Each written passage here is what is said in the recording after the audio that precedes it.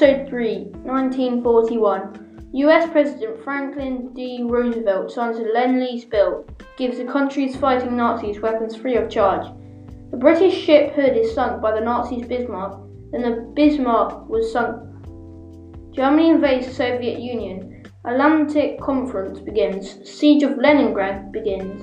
Attack on Pearl Harbor by Japanese on America.